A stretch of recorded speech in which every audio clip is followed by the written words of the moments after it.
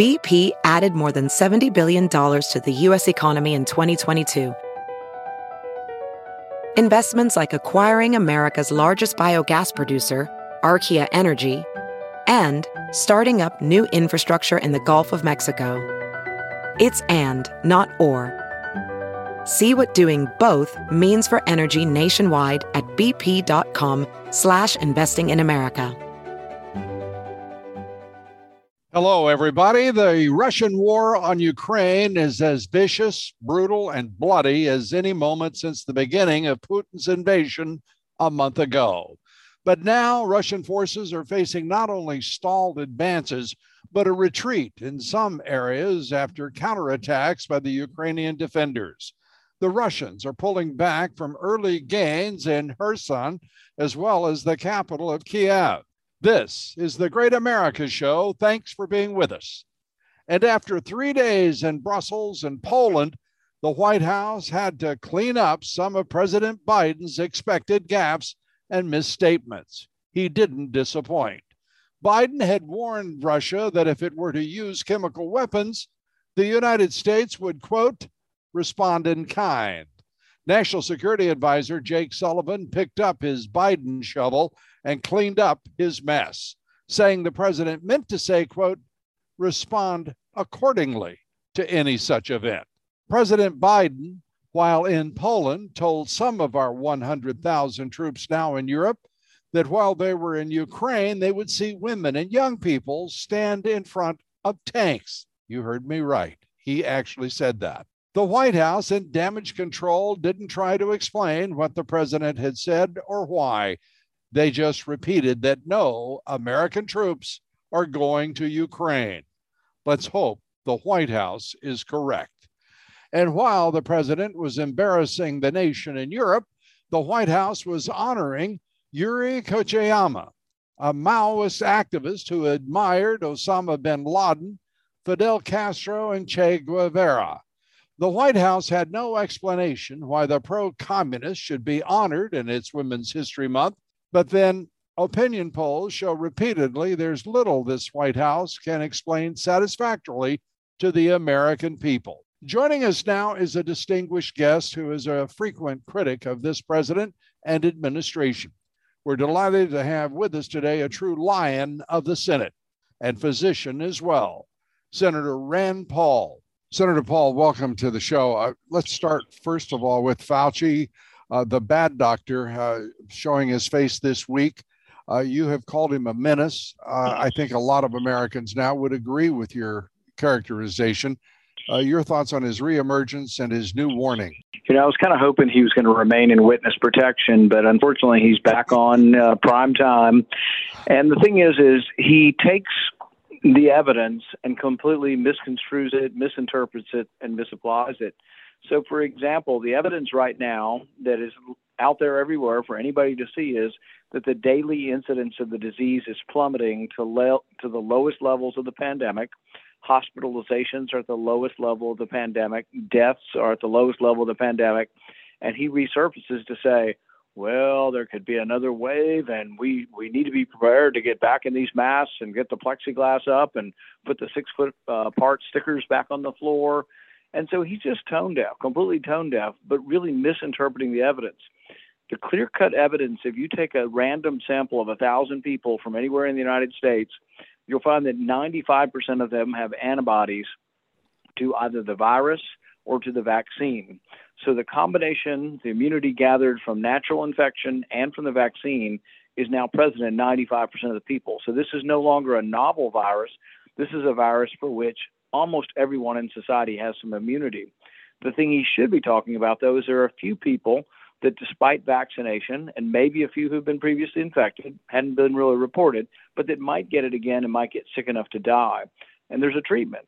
What Dr. Fauci should be doing is going on television saying, if you get treated, you need to be treated in the first several days if you're at high risk, because the treatment works a lot better in the first couple of days. And primarily that treatment's monoclonal antibodies, although there are some other anti-inflammatories that may help as well.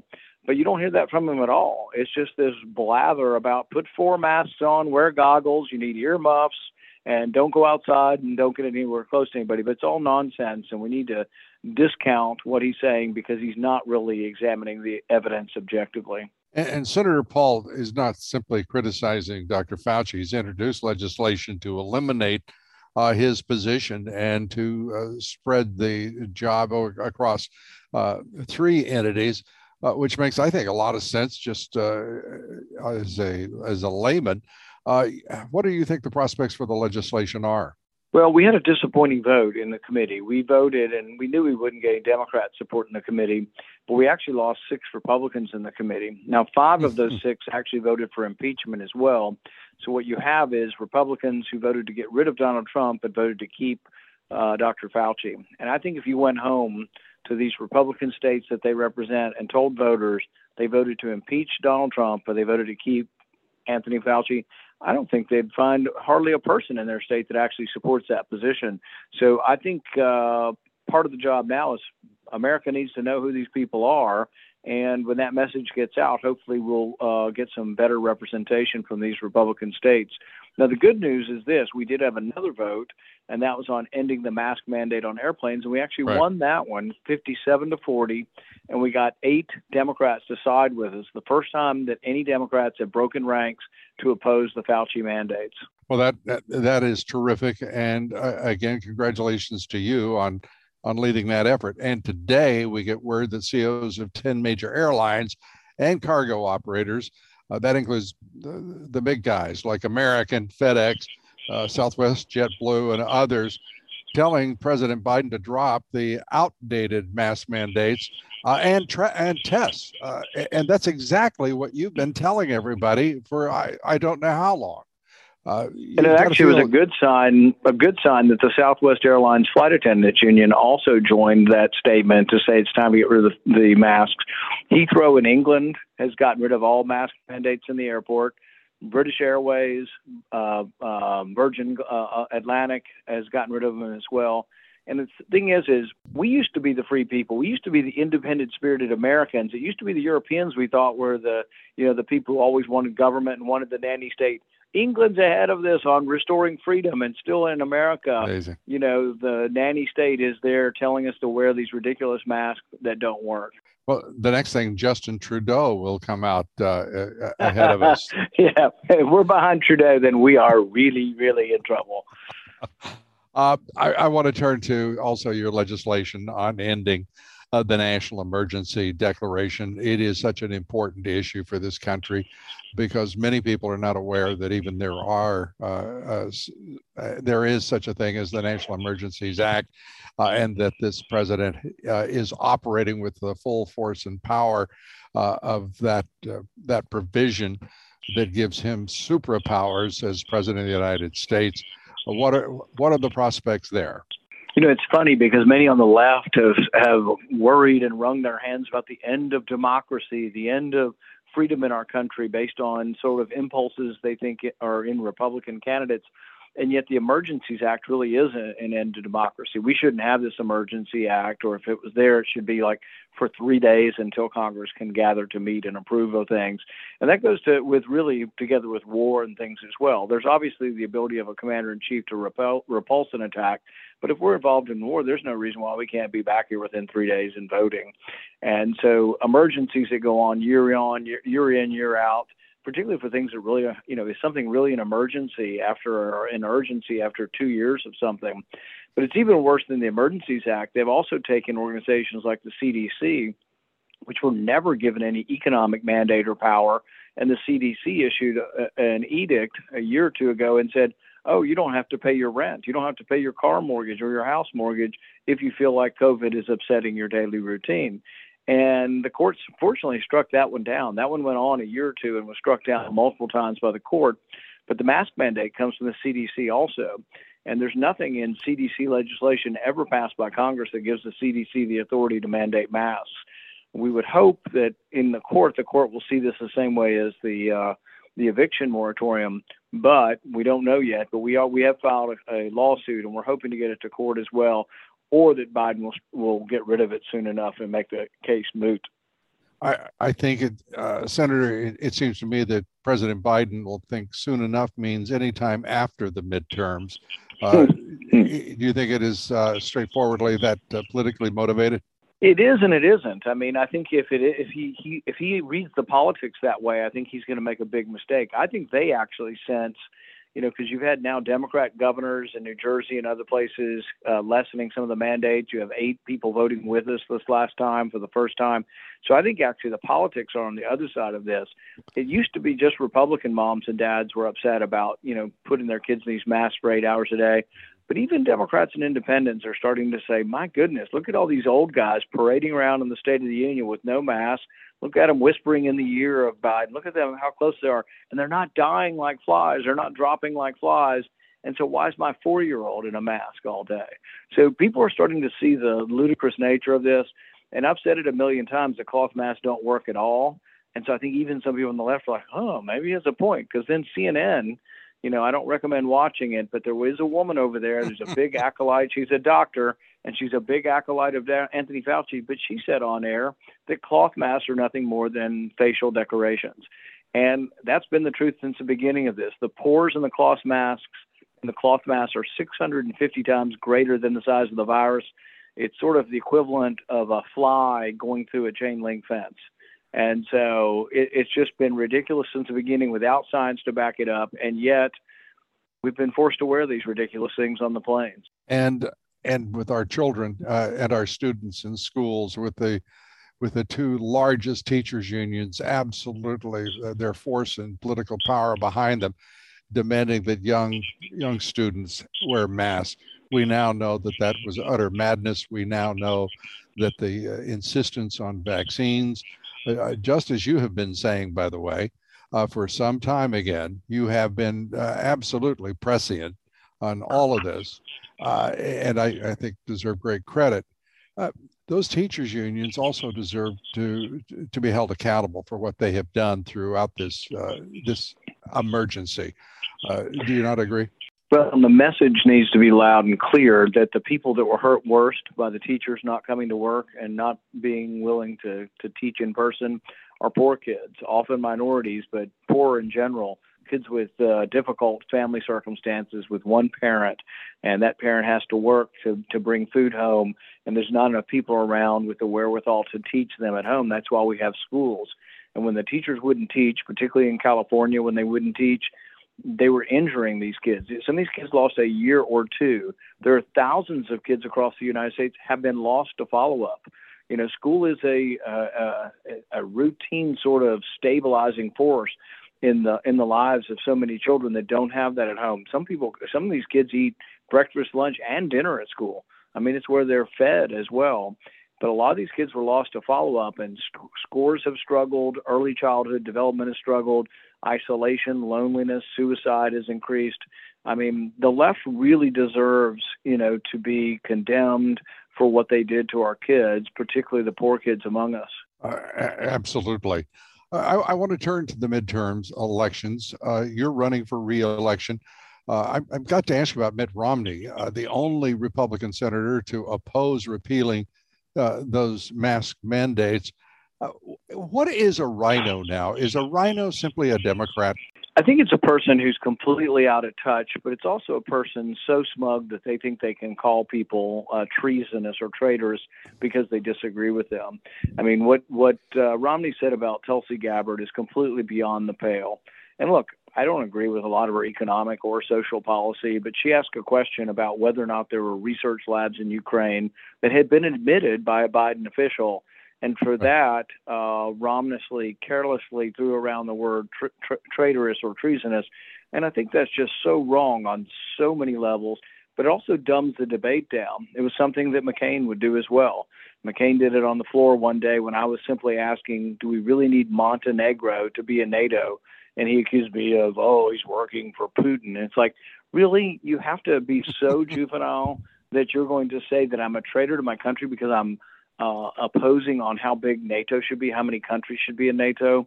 And there is a danger to this. There's a good article in the Washington Times either today or yesterday by David Keene about what happens in times of war, how in World War I we put thousands of German Americans in in jail, Right. and that Woodrow Wilson was horrible about. They put Eugene Debs, who was a socialist, and the ideas are bad, but I would never put someone whose ideas are bad in jail. They put him in jail for years because he opposed the draft and opposed World War One.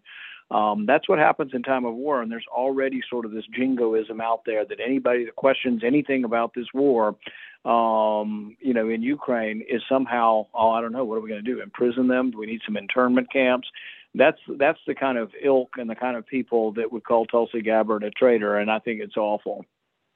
Yeah, the war, it seems, is overshadowing terrible Biden policy and decisions and programs and poll numbers. I can't help but think that's not an accident. I want to get your view. When 40 Republican senators sign a letter demanding a no-fly zone, understanding full well that would be considered an act of war by Vladimir Putin.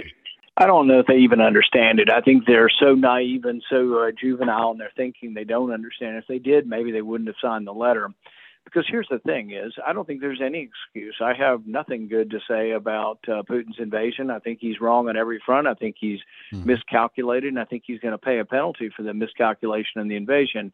And yet, I'm against a no-fly zone because it would be us declaring war, basically. The people who are for it don't have any understanding of how it's set up. When it was set up in Libya, and I really wasn't in favor of it in that case either, but in a small third world country, what happens is we go in and they bomb the hell out of their land-to-air missiles, their air defenses. They bomb the hell out of it for days until there's nothing but smithereens and no ability to shoot a plane down. They bomb their airports. They bomb their Air Force. And then a no-fly zone becomes America just flies and does whatever we want in the sky. We control the skies. With a third world country, that's possible. With Russia, we probably could actually do it. We could probably blow up most of their land-to-air missiles all around Ukraine and what they brought into Ukraine. We could probably do it. But the danger and the reason we've avoided confrontation with Russia is one of their responses could be an irrational response, and it could be not a tit for tat. It could be, why don't we just push this red button and blow up New York City? And then all of a sudden you have an escalation to basically the end of the world. And so people shouldn't be casual about this. We shouldn't be casual about saying Putin can do whatever he wants. And I've been in favor of selling arms to Ukraine.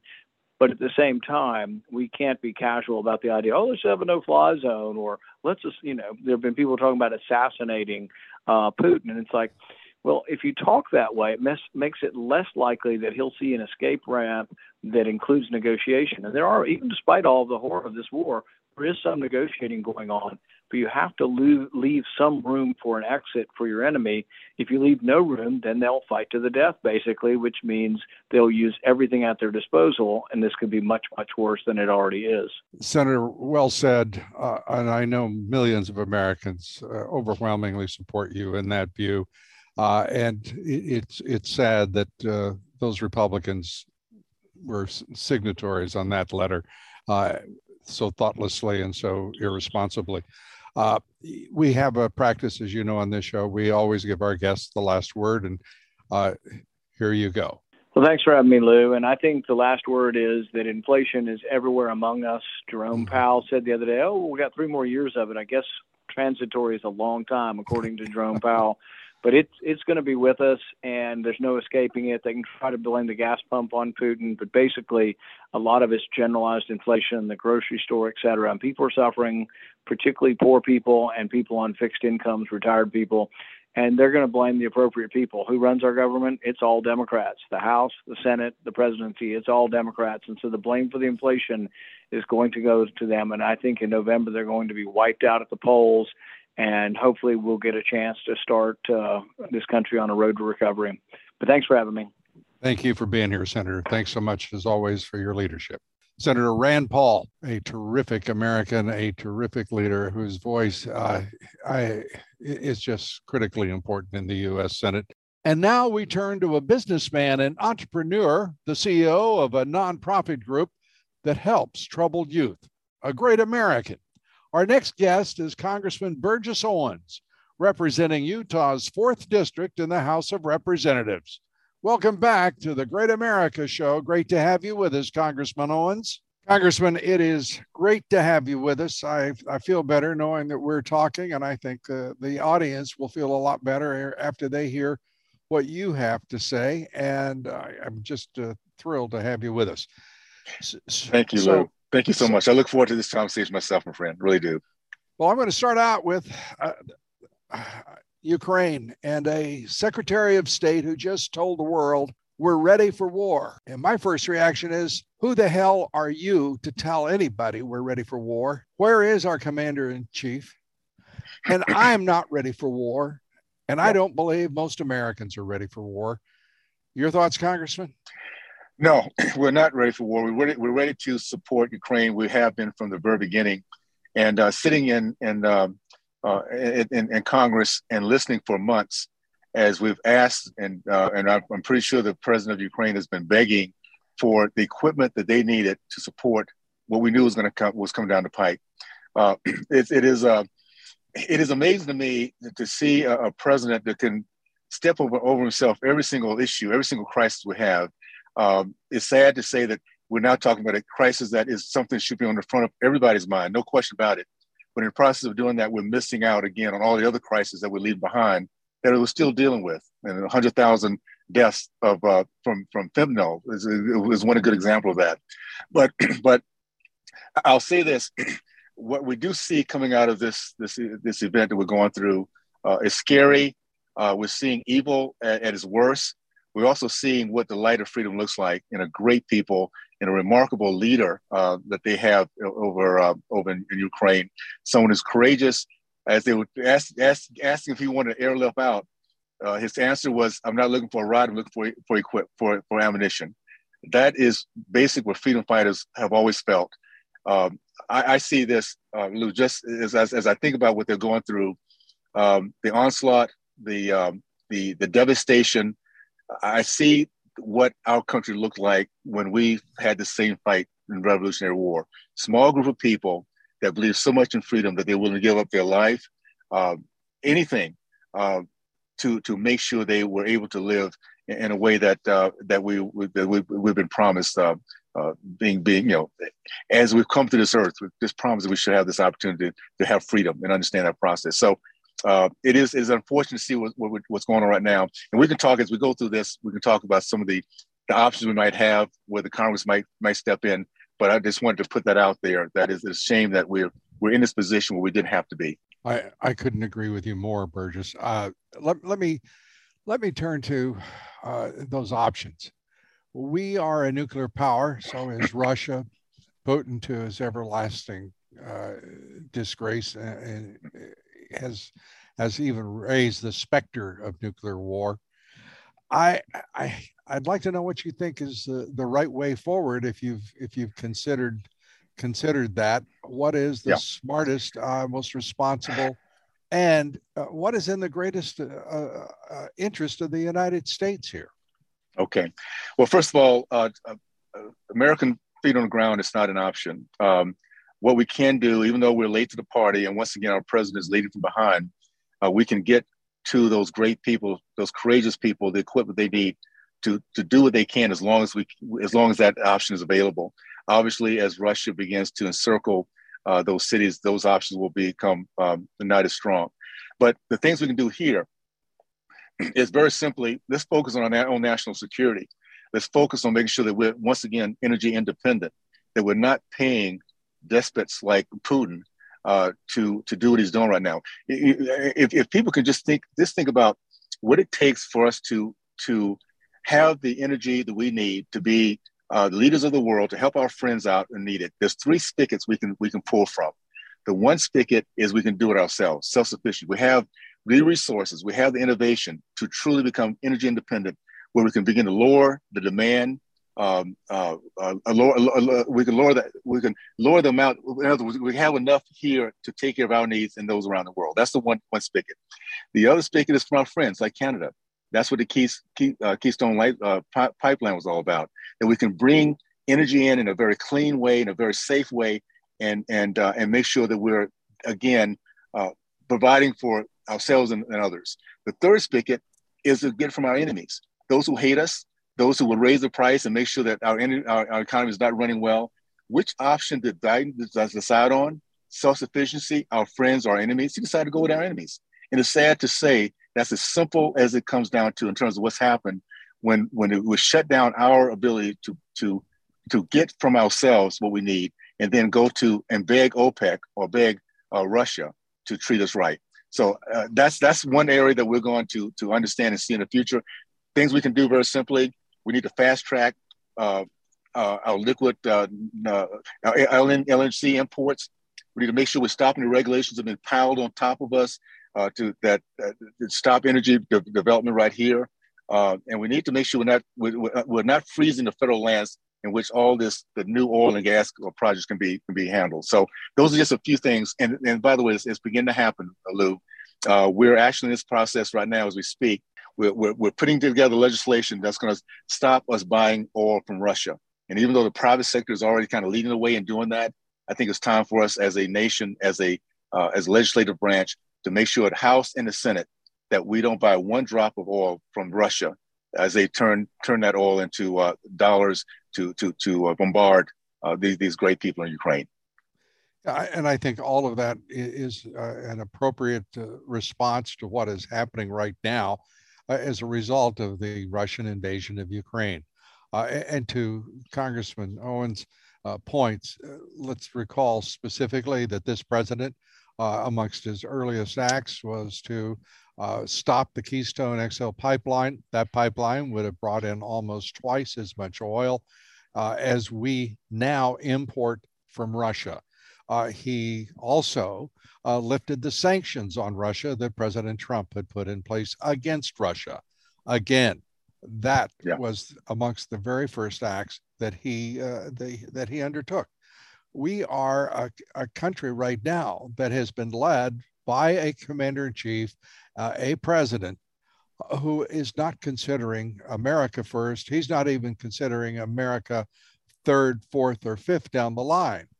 He is decidedly anti-American in the consequence of his decisions.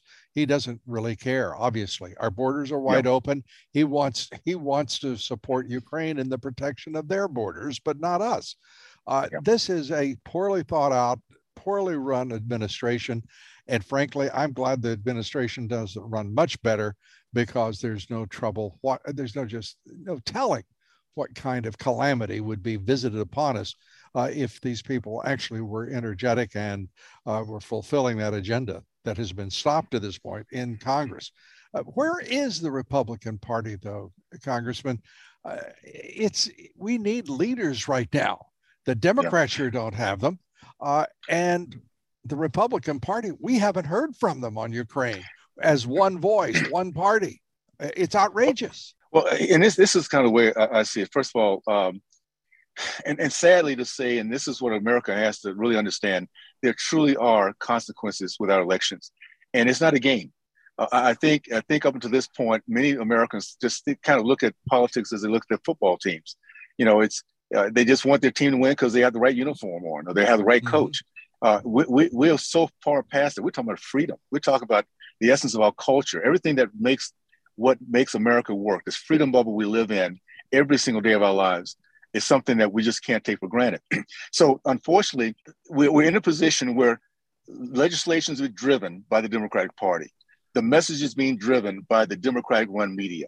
You see, so all the things that we're up against, what the upside of where we are is that it doesn't matter where you are now, what party you're in, we're all feeling the pain. One thing that happens with American people, once we can come together and start having conversations like we're doing right now, and I'll say that the greatest example of that, Lou, is what happened to CRT, what's happening in our education system. These guys have been getting away with this for decades, attacking our kids, turning our kids into anti-American Marxists. They've been doing it for a long time. But all of a sudden, American people started waking up. And it didn't matter what side of the aisle we're on. When it comes to attacking our kids, moms and dads are all one in that particular process. So all of a sudden, we're now having legislation that's coming through that's resonating. And I'll say that the upside, if there's a silver lining on all the things that's happened with the Biden administration and what's happening in Ukraine, is that American people are finally saying, you know what, I'm not going to take your message of don't believe your lying eyes. I see it. I feel it. I know what inflation looks like. I know what the fear in my cities where crime is going like crazy. I know what the pain of watching 100,000 other Americans die from fentanyl because of an open border. So these things now are becoming very obvious. And I would just say, let's not lose hope in what we do when we wake up. If I can give a message to Americans, we sometimes, it takes a while because of this freedom bubble that's very robust, very it's just habitual. It's like our next breath of air. But once we start talking to each other, there's nothing more powerful than we the people. So just know that we're in that process. There's a message that's coming out of the Republican Party. Now, it might be tougher to hear because we don't own the airwaves. We have a few friends like you, Lou, and others that get out there and get the message out.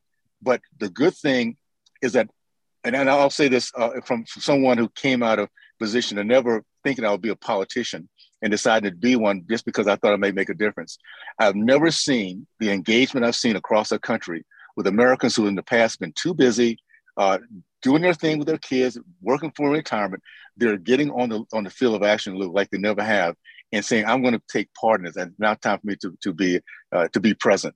So we're coming. We're coming to the right place. We just have to recognize it's going to take a while. We can't just turn it overnight, unfortunately. No, we can't. And I think the American people are mature enough, smart enough, adult enough to know that this isn't going to be easy. It would behoove us to understand, in fact, it's going to require a lot more of our energy. Some of the folks in your district and who are neighbors of ours in our community are working endlessly. They're working 2 jobs, some of them 3. Yeah. Some of them can't get work because now they can't afford a used car. There are all sorts of tough stories in every community, but the folks who can make a difference have to make a difference. And by that, I'm not talking about another federal program. I'm not talking about even, frankly, another state program. I'm talking about people in their communities acting as neighbors in support of one another. I say on this show constantly, you can think as global as you like, as long as you're acting local. But you've got to take care of what is most proximate. You've got to take care of the business that is in front of you. And that business, I'm talking about your family, your loved ones, your neighbors, your friends. You got to take care of each other. And that means you've got to be down at that city hall. You've got to go to those school board meetings. You've got to make a difference in your own community. And there's just no other option available if we're going to restore this country to its full power and full potential. Lou, you nailed it. You nailed it, Lou. And I'll say that for those who kind of wonder what's made our country such a unique place, other than our foundation, our history, the fact that we began as a Judeo-Christian nation, what really helps us to continue to move forward throughout each generation is something called empathy. And that empathy comes from going through the experience ourselves at times. I mean, it's easy, and I'm going to go back to talk about school choice as a good example. It's easy for moms and dads who live in a great neighborhood, who live in a great zip code, to feel sympathy for those who can't. And they say, I would love to help you, but then they don't think about it again because it's not impacting them directly. What happened over the last 2 years is that parents in those good zip codes realize their kids are not getting educated. Their kids are being damaged. Their kids are committing suicide. And all of a sudden that empathy factor kicks in a way that really resonates, that we now are all in together. So as tough as it's been, if I can just encourage people to recognize it was within the DNA of Americans to have this sense of empathy. And then once we get it, we're people of action. So yes, we're going to have more people that are going to the town hall meetings, that are standing up, against the cancel culture, because realize that is not America at all. And then once we come together, we have to realize the other side also. They're cowards and bullies. The Marxists, the socialists, the ones that hide in bureaucracy, the ones that hide behind tenure, the ones who hide behind their black masks, their white hoods, they're cowards and bullies. And as we stand up, as we the people, they lose their power and they get frantic and they get afraid. So that's what's happening now. I would just say this: let's do what the left does not want us to do. Let's have conversations. Be civil with each other. We might not agree on everything, but what we can agree on is our country needs to move forward. Our kids need to have a better future. And the only way we can do that is to be patient, to have enough confidence in our way of thinking, in our debate, our way we articulate ourselves, that we give people space. And if we do that to each other, then we win. Very similar, by the way, very similar to the way we used to get together football games. We could have totally different sides of the aisle, but boy, we put that same uniform color on and support our team. We're high-fiving each other because that one moment we're thinking about something bigger than our differences. And I would say this is our time as we go through these hard times and see the evil that's happening around the world because of the frecklessness of leadership here. Let's never ever look at politics and our politicians as sports figures, sports teams. This is life and death.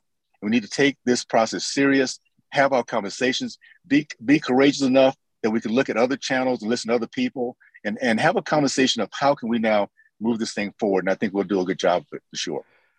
I do too. I want to, in that regard, talk about something that happened with Lindsey Graham, the Republican senator from South Carolina, calling for the assassination of Vladimir Putin. As one of my colleagues put it, I don't agree with the message, but I wouldn't mind the result. And I understand that motivation, that thinking. But for a U.S. senator to say that in front of young people, students, kids growing up, it is such a horrible signal to send to American youth for a senator thinking he's being cute to say such a thing. He's pandering, and I'll say this about Lindsey Graham: I object to him. I don't like the man. I don't like what he stands for or what he's done to this country with some of his nonsense. But it's his right. He's a senator. He represents the folks of South Carolina. But that is just beneath what any senator should consider saying, any public official. And do you agree? Yeah, there's something that we have to always remember, again, particularly as we represent our constituents. There are things we can say in private, things we might have wishes for, but at the same time, we do represent not only our districts, our states, but our great country. And that's just not the way we've ever resolved as a nation. Now, again, we have our leaders. They make decisions based on what's best for our nation. They have classified conversations based on what the leadership thinks was best for our country. But we have to be very careful with our words, particularly as representatives. We all know that. And you're right. At the end of the day, we need to leave it to the Russian people to deal with how they're going to deal with their leaders. We, on the other hand, have to deal with our leaders, put our leaders, make sure our leaders are being held accountable. And I would say that this is the time, and I want to segue for a quick second, because I know it's very frustrating. Sure. We see things happening and we want it to happen quickly. We totally do, because we see that we're not going in the right direction. There's never been a better time for our nation to truly pull ourselves back from the abyss. We have been fighting, and Lou, we've seen this. We've had these conversations for decades. We've seen this progressive drift toward away from freedom, where our kids now are coming out as hardened Marxists and socialists and hating our country, in debt, and all that kind of stuff. Yep. Now is our time as Americans to say, how do we get back to the way we were raised, where we can respectfully agree to disagree? We don't pick up a brick or a stick when we don't agree with somebody. We have conversations because we have enough confidence in our way of thinking. We need to get back to that point of civility. And it's going to be up to the American people this next year to roll up your sleeves and figure out how to get that done. Think about who we're electing from this point moving forward. If we don't like what we're getting, what have we been presenting in the past? Can we trust the left to keep their word and keep our country moving forward?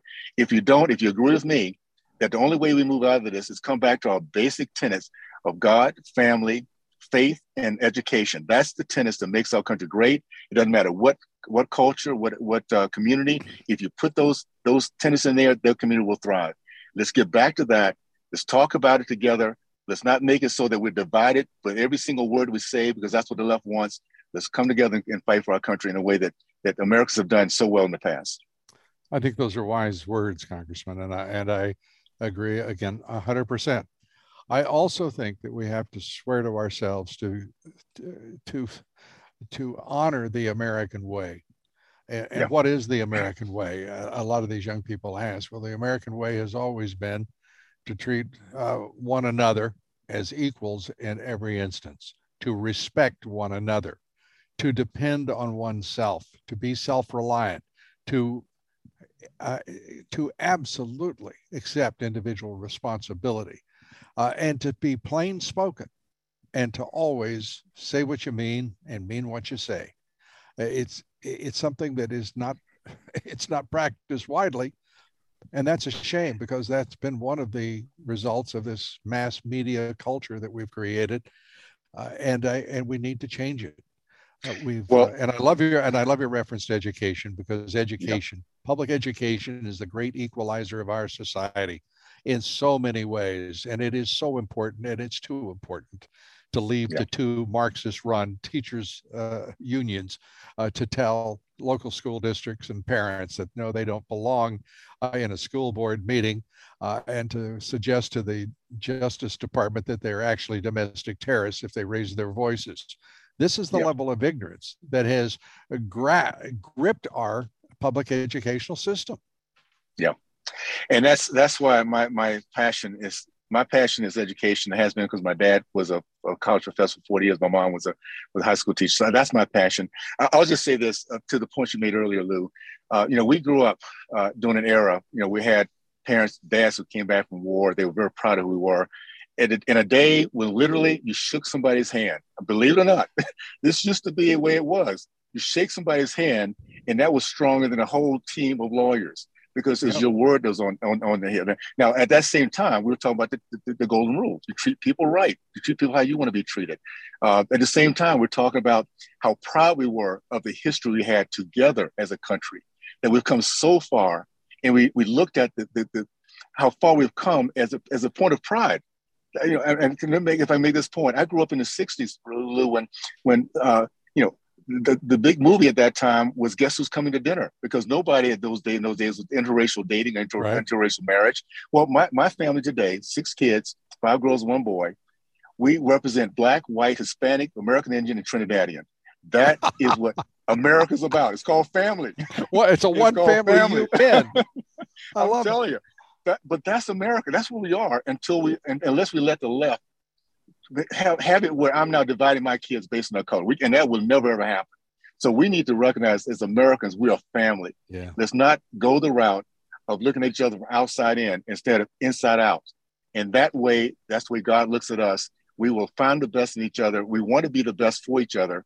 And that process will get our country back. It'll be a process we have to fight for, but it's worth the fight. And I think we're in a position now where more people are realizing that this is where we need to be at this point, for sure. Yeah, I think that's a wonderful sentiment, and thanks for sharing it with this audience. It's where Americans live. I mean, that's you talk about as American as apple pie. What you've just described is as American as it gets, and it's who we are.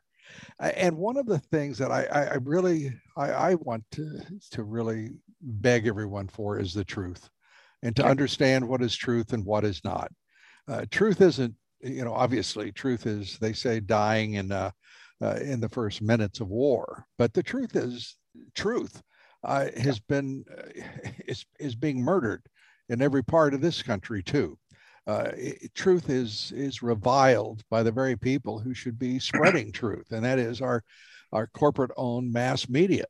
It's disgusting and it's horrible. And we've got too many people who accept what's happening on a radio or a TV show or a newspaper or a magazine as representing anything as resembling truth. And we've just got to insist on and demand truth, particularly of this administration, of both political parties, and ourselves, for that matter. Yeah.